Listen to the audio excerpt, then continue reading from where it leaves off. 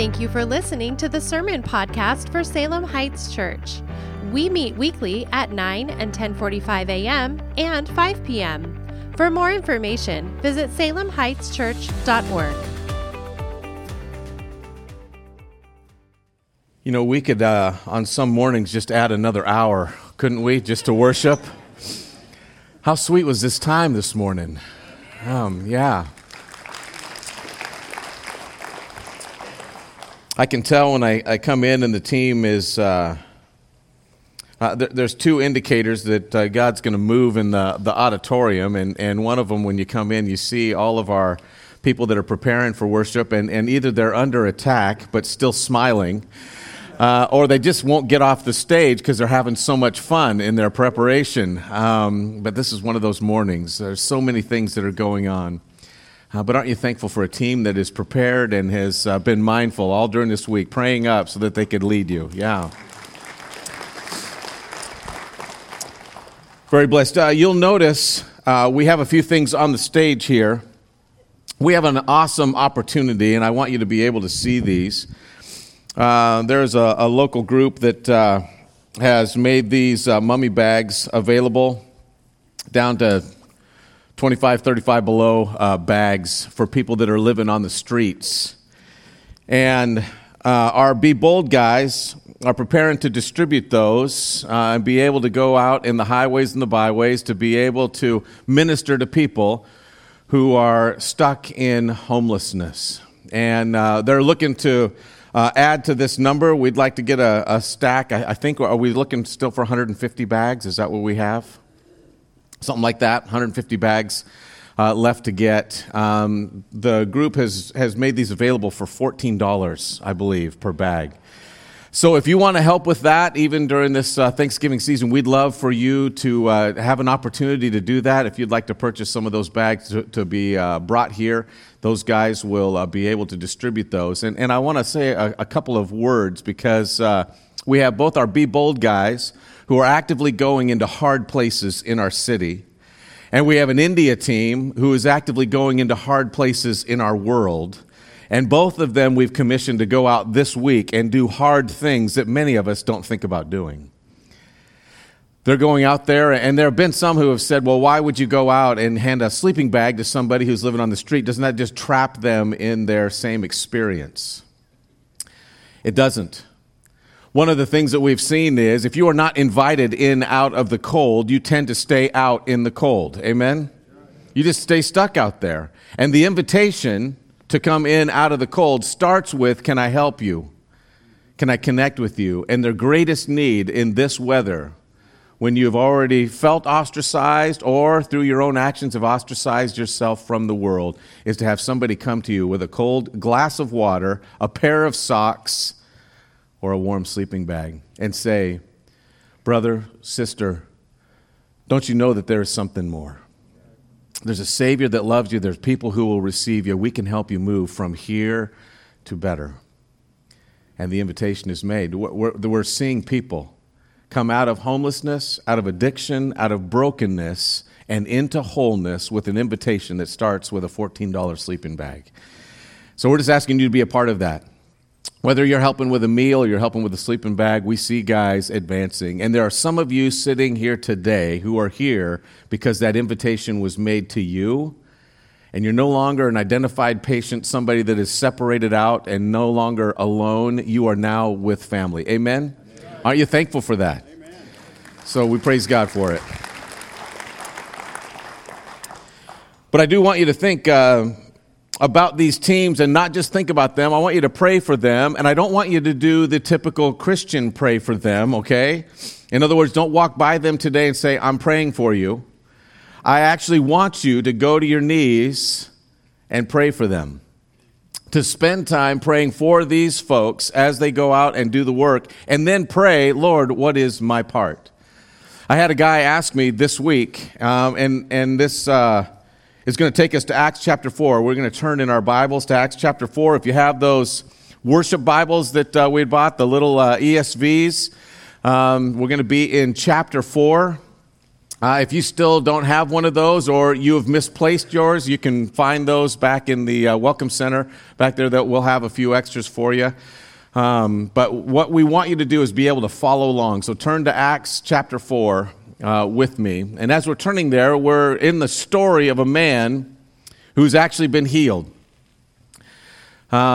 Everyone around him is trying to figure out, what do you do with this? I had somebody from the India trip come to me and they said, man, I'm really concerned.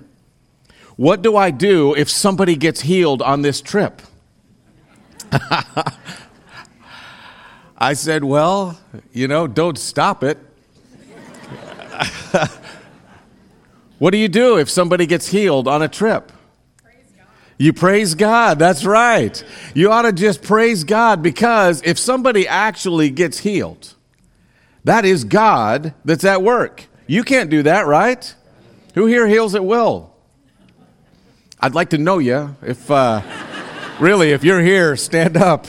We've got some work for you. So we don't heal at will. If anybody's healed here today, they're healed by the hand of the living God. And so now we have a group that is struggling with, what do you do when somebody gets healed? In particular, what do you do when somebody gets healed and you're an unbeliever? What do you do when somebody gets healed and you are stuck in a religious mode that says that you are the highest order, not God?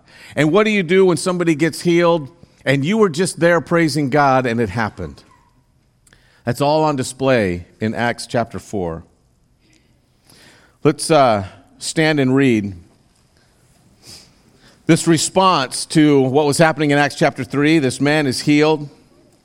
And it says this, and as they were speaking to the people, the priest and the captain of the temple and the Sadducees came upon them, greatly annoyed, because they were teaching the people and proclaiming in Jesus the resurrection from the dead. How dare they? And they arrested them and they put them in custody until the next day, for it was already evening. But many of those who had heard the word believed, and the number of men came to about 5,000. On the next day, the rulers and the elders and the scribes gathered together in Jerusalem with Annas the high priest and Caiaphas and John and Alexander and all who were of the high priestly family. And when they had set them in the midst, they inquired, by what power and by what name did you do this? And Peter, filled with the Holy Spirit, said to them, rulers, people, elders, if we're being examined today concerning a good deed done to a crippled man, as by what means this man has been healed, then let it be known to all of you and to all the people of Israel, that by the name of Jesus Christ of Nazareth, whom you crucified, whom God raised from the dead, by him, this man is standing before you well. This Jesus is the stone that was rejected by you, the builders, which has become the cornerstone. And there is salvation in no one else. There is no other name under heaven given among men by which we must be saved. Now, when they saw the boldness of Peter and John, perceived that they were uneducated common men, they were astonished. And they recognized that they had been with Jesus. Boy, that's a good phrase to underline, isn't it? Anybody say that of you? But seeing the man who was healed standing beside them, they said nothing. They had nothing to say in opposition. And when they had commanded them to leave the council, they conferred with one another, saying, what shall we do with these men? For this notable sign has been performed through them, and it's evident to all the inhabitants of Jerusalem. We can't deny it. But in order that it may spread no further among the people, let's warn them to speak no more to anyone in his name. So they called them and charged them to speak or not to speak or teach in the name of Jesus. But Peter and John answered them, whether it's right in the sight of God to listen to you rather than to God, you be the judge. We can't but speak of what we've seen and heard. And when they had further threatened them, they let them go, finding no way to punish them because of the people. For all were praising God for what had happened. For the man on whom the sign of healing was performed was more than 40 years old. Do you believe that actually happened? Amen. It did. You may be seated. Father, as we take a few moments this morning and we look at this passage and we unpack some thoughts for today, I pray that you would help us to be captivated not just with what happened in that moment. Father, this is shocking. This is surprising. This wasn't an everyday occurrence. This wasn't an everyday claim. This man was actually healed in their midst, and everyone knew the man that was healed. And all those who saw it were praising you. Evidence that it was a miracle from you. No one was praising a man. They were praising you, the living God. Father, help us to learn from this and help us also to apply in our own lives. What is it that you would have us be about today that would bring praise and glory to you? Energize us to bring glory to your name, we pray in Jesus' name. Amen. In thinking about this message, I was just thinking about whether or not you see other people around us that believe that a miracle can occur. You know, in the United States, we're struggling a little bit in that department. We're either falling out of the boat on either side. Every single day, all day long, are miracles, and we're trying to find ways to take everyday life and turn it into a miracle. And on the other side, there are some who believe that God did something in the past at one moment or another, but he's never touched us since. What we see in Scripture is that we have a God that can do the miraculous. Amen? 3/4 of 1,100 doctors that were surveyed, 3/4 of them were convinced that miracles can occur today. It's a percentage that's actually higher than that of the U.S. population in general. So maybe it's not surprising that 6 out of 10 physicians say that they pray for their patients individually. The big issue, however, is whether belief in the supernatural occurrences is based on a mistake, a misunderstanding, fraud, a legend, a rumor, wishful thinking, confirmation bias, the placebo effect, or is it really God? In other words, does a miracle-performing God actually exist? And has he left his fingerprints all over supernatural events throughout history down to the present age? Is he even available to intervene in your life today? 38% of Americans believe that a miracle has happened for them. 38%. That would be sitting in the room, almost 4 out of 10 sitting in the room would say, I believe that I've witnessed a miracle or a miracle has happened that I would say could only be attested to God intervening in my life. Around the United States, that's 94,792,000 people who say, something supernatural that I cannot explain has happened to me. 55% of physicians believe that they have witnessed a miracle in their practice, something that was not attributable to their therapy or help or the placebo effect, that they've watched God at work. Only 15% of Americans say that there's no possible way God could do anything in the earth or that there's no supernatural at all. And they say, even if we saw something, we wouldn't believe that it was supernatural. Of that 15%, 40% of those say there's just no supernatural. So I'm going to find some way to disprove what I've just seen. Remember Jesus' statement in the parable. Even if somebody was brought back from the grave, they would find some way to disprove it. He later would die, be buried, rise again on the third day, and they're still trying to disprove it. 20% of that 15% say that there is only science, and science is now their way of replacing it. But of that, 100% of them said there's no scientific proof that they love anybody, all right? They couldn't prove that love exists. A lot of statistics there. Here's the bottom line. Miracles happen.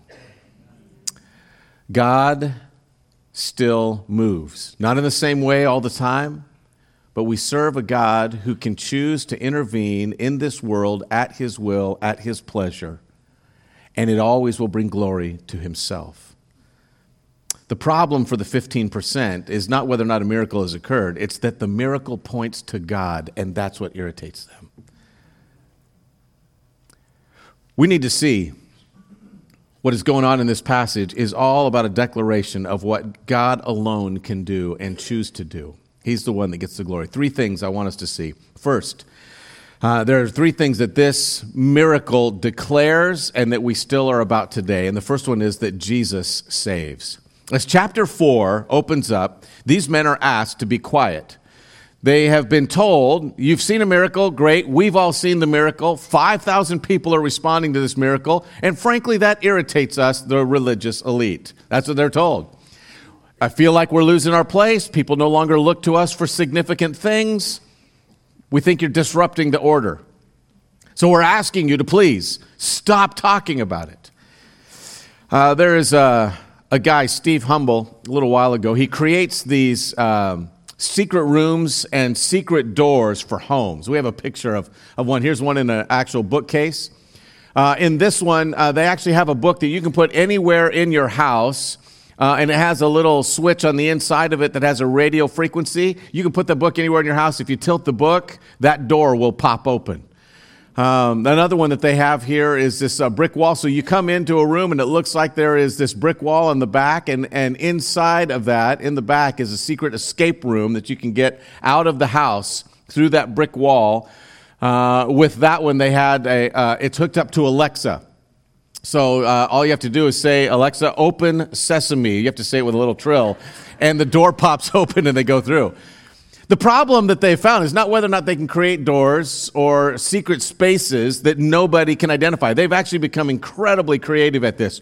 And if you want to see more evidence of that, you just go to hiddenpassageway.com. That's their website. They have that. He says, though, the greatest problem isn't creating the room. They have ingenious ways now to be able to disguise a panel or a door and create secrets. They said the problem is the person they build the room for invariably always goes out and tells a neighbor or their best friend or someone else. They're like, you have got to see this.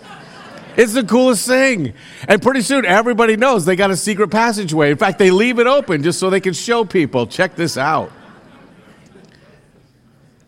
It turns out keeping a secret, even one that can keep you alive, is really hard to do if you have good news. Isn't that true? Here is Peter, and he is speaking to them, and he is saying, I've got good news, and you're telling me to tell all of these people, the only one that Jesus can save, the only one that has the answer is Jesus. And you're telling me to keep that away from folks? He said, this just isn't going to happen. I can't keep it to myself. This is too good to be true. I see a guy that's hurting, and I tell him, Jesus saves. And the guy is walking. He's like, we can't keep that. In fact, he quotes a passage, and he tells them, the one that you rejected is the one that holds all things together. In fact, he quotes a passage that is really important here. It is Psalm 118, 21 through 27. And in Psalm 118, it says, I thank you that you have answered me and you've become my salvation. The stone that the builders rejected has become the cornerstone. Now, this comes up multiple times in the storyline. We see this psalm come up over and over again, and there's a reason for that. He continues on. He says, this is the Lord's doing. It is marvelous in our eyes. This is the day that the Lord has made. Let us rejoice and be glad in it. What day is that? It's the day where it says, save us, we pray, O Lord. O Lord, we pray, give us success. Blessed is he who comes in the name of the Lord. We bless you from the house of the Lord. The Lord is God. He made his light to shine upon us. Now bind the festal sacrifice with cords to the horns of the altar. Go make a sacrifice that will set us free. This is a messianic psalm in Psalm 118, and it comes up 3 different times in the more super important pieces of the plot are surrounding Psalm 118. As they're coming into Jerusalem during that Passion Week, what are the people singing? Psalm 118. It was part of their Hallel. As they were going up, they would be singing this one to another. They're singing this song, and as they are singing it, Jesus is riding in front of them. They are singing, we bless you from the house of the Lord. Blessed is he who comes in the name of the Lord. As they are going up into that final Passover meal, and they're getting ready to eat those symbols that we have of Christ's death, burial, and resurrection. as they were participating in that with Jesus, they were singing songs. And the final song that they would have sang, the final hymn that they would have sang on their way out was Psalm 118. This song that tells them, this is the day that the Lord has made. Now go bind the sacrifice so that we can all be cleansed. Who was the sacrifice? Jesus. He was the sacrifice. The day that the Lord made was the day of salvation. God was in the middle of saving us by putting Christ to death so we'd be set free. And now this song is stuck in their minds. Everywhere that they go, they are hearing this song in their minds. They remember it on the way to Jerusalem. They remember it up there on the mountain. They remember as they're watching his death, burial, and resurrection, as Christ is taking them all the way through the scriptures from the Emmaus Road and forward during that 40 days. He is taking them through the scriptures and showing them, this is how I fulfill all of those. This psalm keeps coming up. And so now Peter just quotes it. He says, I need you to understand, this is what is going on. The stone that you rejected has become the cornerstone. The stone that you said isn't even worthy to be built upon, that it's of no use, is now the one that holds the walls together. The cornerstone was the one when the two walls were brought together and everything was built up, it was put across both walls so that everything would stay standing. He's the one that holds all things together. Isn't it amazing how a song or a smell or something can take you back? This time of year is huge for me as we're walking along and we smell just the leaves that have dropped off, and that smell of kind of moldy, decaying leaves for me is heaven. That is Northwest. It smells like steelhead fishing to me.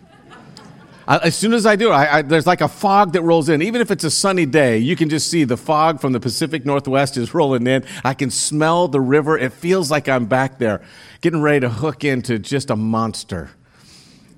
Yes, amen. There we go. There's a saved guy in the auditorium. There is something about that smell that takes you to a place and you can almost just picture it. This is what's going on in Peter's head. He's hearing this song over and over again, and it takes him back to those moments as Jesus is explaining who he is to them. And he's saying, this is the one. He is the one that came to save us. How could we stay quiet?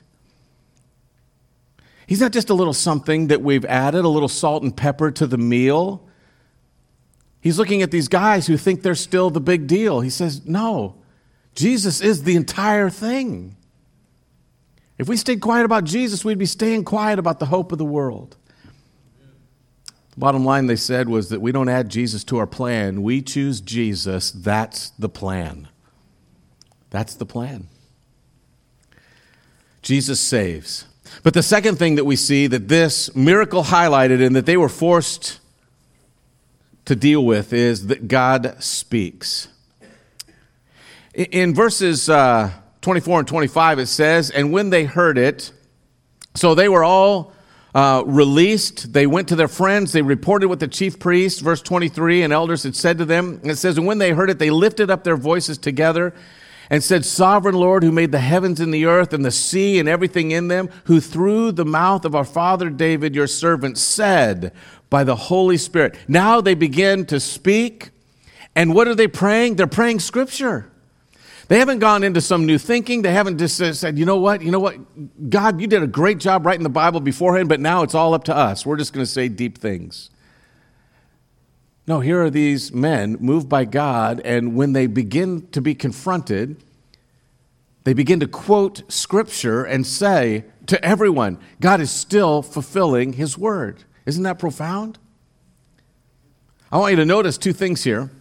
And the first one is that their prayer was focused on Scripture. It says, who through the mouth of our father David said by the Holy Spirit, why do the Gentiles rage? Why do the peoples plot in vain? The kings of the earth set themselves. The rulers are gathered together against the Lord and against His anointed. There's something interesting here, is that the disciples' quote of Psalm chapter 2 left the sentence unfinished. But the fulfillment was evident in the room. I've shared this illustration before, but I think it's really helpful. If I were to start singing Mary Had a Little Lamb, its fleece was white as snow, and everywhere that Mary went, you know the ending, right?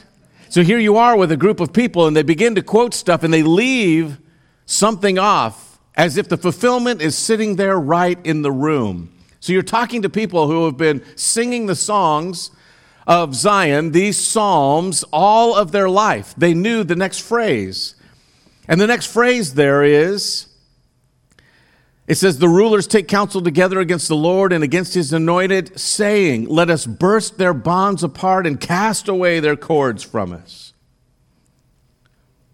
What is he saying? You want every single person that is coming up against God right now, everyone that is telling us to be quiet is saying, I don't want to be bound up by God because I like life the way that it is. If you bring Jesus into the mix and we have this guy who is now in control of everything, I am going to lose control.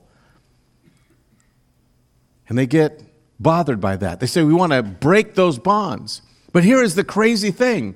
Every single ruler who said, I don't want to be bound up by Jesus, ends up in a bondage of their own making. This is still true with us today. A prison of our own making is waiting for us when we choose our freedom instead of Christ. Isn't that true? We still find ourselves in bondage, saying, God, I don't want to be bound up by you. I don't want your expectations. I don't want everything that you say I should be about. And we end up in bondage ourselves. But here's the other crazy reversal. Everyone that they wished to bind up, to stop them from speaking, everyone that they said, I would need to bind you up in a bid to prove that they could be autonomous, everyone that they wanted to bind up refused to stay bound. Prisoners, all the way through the book of Acts, they just don't stay in prison. The broken don't stay broken. The sick don't stay sick. And they're running around saying, wait, stop that. People are going to start loving you guys if you do this. Setting people free and all that. The dead don't even stay dead. When the word of God is fulfilled, no one can deny it. You see God on the move, putting his name first. The people that are there don't take credit because they know that it is God that's done it. If you get in the way of God's glory, now you're the mess.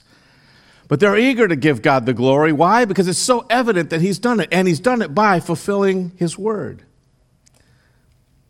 Their argument then to the high priest is, you know what? We can't listen to you because we're still listening to God. And they're listening to God. Not only was the word of Christ reverberating in their ears, but they are still in the scriptures saying he is still fulfilling his word. They're remembering the words of Jesus, and they're remembering the words of God.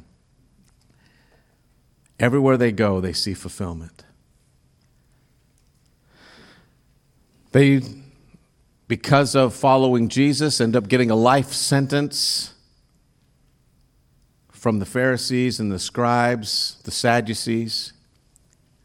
And yet it is God that is ending the sentences of all those who are in prison and broken and destroyed. God's still finishing sentences today. He's still finishing sentence today. I just want to take a moment right now, and I want you to think, and I want you to actually check this off in your heart, whether or not this is true, and I'm going to ask you to respond. But I want you just to first listen and see whether or not this is true. Is it possible that you or someone you love has been set free from prison? Just check that in your heart. You or someone that you love has been set free from addiction. Just mark that in your heart. Has that happened? Have you or someone you love been set free from brokenness? And by brokenness, I mean a willful desire to live your own way that has wrecked you, wrecked your marriage, wrecked your business, wrecked your hope. And you got set free by following Christ and turned around. Your life is different. Have you or someone you love been set free from poverty or from homelessness? And you can only attribute it to Jesus Christ. Has somebody in here been set free, healed by God from sickness? Now, with each one of these, I'm asking you, is there something in your life you say, the only reason that I am here and whole today is because Jesus Christ transformed me? If that's the case, I just want you that said, I checked that. That was me or someone I love. Just stand right now if you did that. Folks, I want you to look around. How awesome is this testimony? This is what we do when we testify. Amen? You are saying that you were set free from something by Jesus Christ. Somebody ought to say amen. Amen. That's a beautiful thing, isn't it? Just take a moment and look around at this amazing statement. You are among family who have been set free. Aren't you thankful for that? Amen. Let's take our seats and let's wrap up with this final thought, because here's what happens when they began to testify. The Holy Spirit shook the place. And I don't know if you could feel that. He begins to move, and it says, they finish their prayer, and they say, while you stretch out your hand to heal, and signs and wonders are performed, verse 30, through the name of your holy servant Jesus. And when they had prayed, the place in which they were gathered together was shaken, and they were all filled with the Holy Spirit, and continued to speak the word of God with boldness. The disciples' prayer was that God would give them boldness, while God, got the credit. Shaken means to move back and forth, to actually quake. And in Isaiah 66, 1 and 2, it says, thus says the Lord God, heaven is my throne, and earth is my footstool. What is the house then that you would build for me? What is the place of my rest? All these things my hand has made. And so all these things came to be, declares the Lord. But this is the one to whom I will look. He who is humble and contrite in spirit, and who trembles at my word. The Spirit of God uses the Word of God to stir the heart of the child of God, and they go out in boldness. They were moved to do exactly what it was that God would have them do. Anybody remember those Polaroid cameras? They had the paper that you would take a picture and the paper would come out, and what would you do? You'd shake it, right? You'd shake it until the picture became clear. What's going on right now in this passage is there's a definite picture that God wants them to fulfill. There's something that the church was becoming. And right now, in that moment, they are praying to Him. They're submitting themselves to the Word of God. They're saying, Lord, you're the one that's in charge. And then He shakes the place until the image becomes clear. This is what I want you to do. And then God moves those who are moved by Him. Every single one of them that were submitted to God began to go out and to do amazing things. They didn't just sit there and quake. It wasn't a Quaker service, okay? They didn't just stop in that place and shake. They actually were shook to do something. You aren't just saved from something. You are saved to something. Not just saved from your mess, you are saved to good works. God has something for you to be about today that will put His name on display. Some ended up preaching. Some saw the broken and they went out to help. Some opened their homes. Some sold everything that they had. But every single one of them, after that moment, knew what it was that God would have them do, and they went out and they did it. A real practical question for this morning is, what is it that God is asking you, the people who have been transformed and who have marks all over you, where you say, I know that God has touched my life and has transformed me in a way that was His fingerprints. It was He that did it. So now what should I do? What can I do as a response? And you may be even asking this morning, I don't know what it is. How can I go back and give God glory? Frederick Buechner has a quote.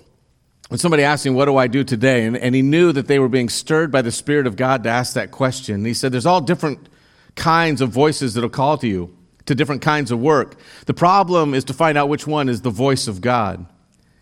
He says, by and large, a good rule to finding this out is this. He says, the kind of work that God will call you to is one, A, that you need most to do. So the Spirit of God has stirred you to be fulfilled in it. And B, that the world most needs to have done. If you really get a kick out of your work, you might have met requirement A. But if your work is writing TV deodorant commercials, the chances are you've missed the requirement. On the other hand, if your work is being a doctor in a leper colony, you've probably met the requirement. But if you spend most of your time bored or depressed by it, the chances are you've not only bypassed A, the thing that you most need to do, and B, you're probably not helping your patients much either. How do I decide? He says, the place that God calls you to is the place where your deep gladness and the world's deep hunger meet. The Spirit of God has stirred you specifically to meet a specific need, and He wants you to go out and do that, and your deep gladness will be to meet the world's need there. Why? Because Jesus still saves, God still speaks, and the Holy Spirit still moves. What I'm going to do right now is I'm going to ask AJ to sing, and then I want you to think about it. Is there something in your heart that you need boldness for? I'm actually going to ask the Be Bold guys right after we sing to come up here. And these are guys who are already going out and doing this. These are guys who are out in the street, and they're going to join us on the ministry team, the pastors that are still here. We're going to pray with you. And if any of you say, Lord, I need to know what it is you would have me do. I want somebody to pray that I would be bold. Or you already know in your heart that the Spirit of God has led you to do something. You just have not been bold enough to do it. I'm going to ask you to just come forward and pray with these guys. Allow them to pray for you that you would be bold enough to let God reign. Amen? He wants to still move through a church that is shaken by what He does. Christ is the answer. Amen? Still the answer today. Let's pray.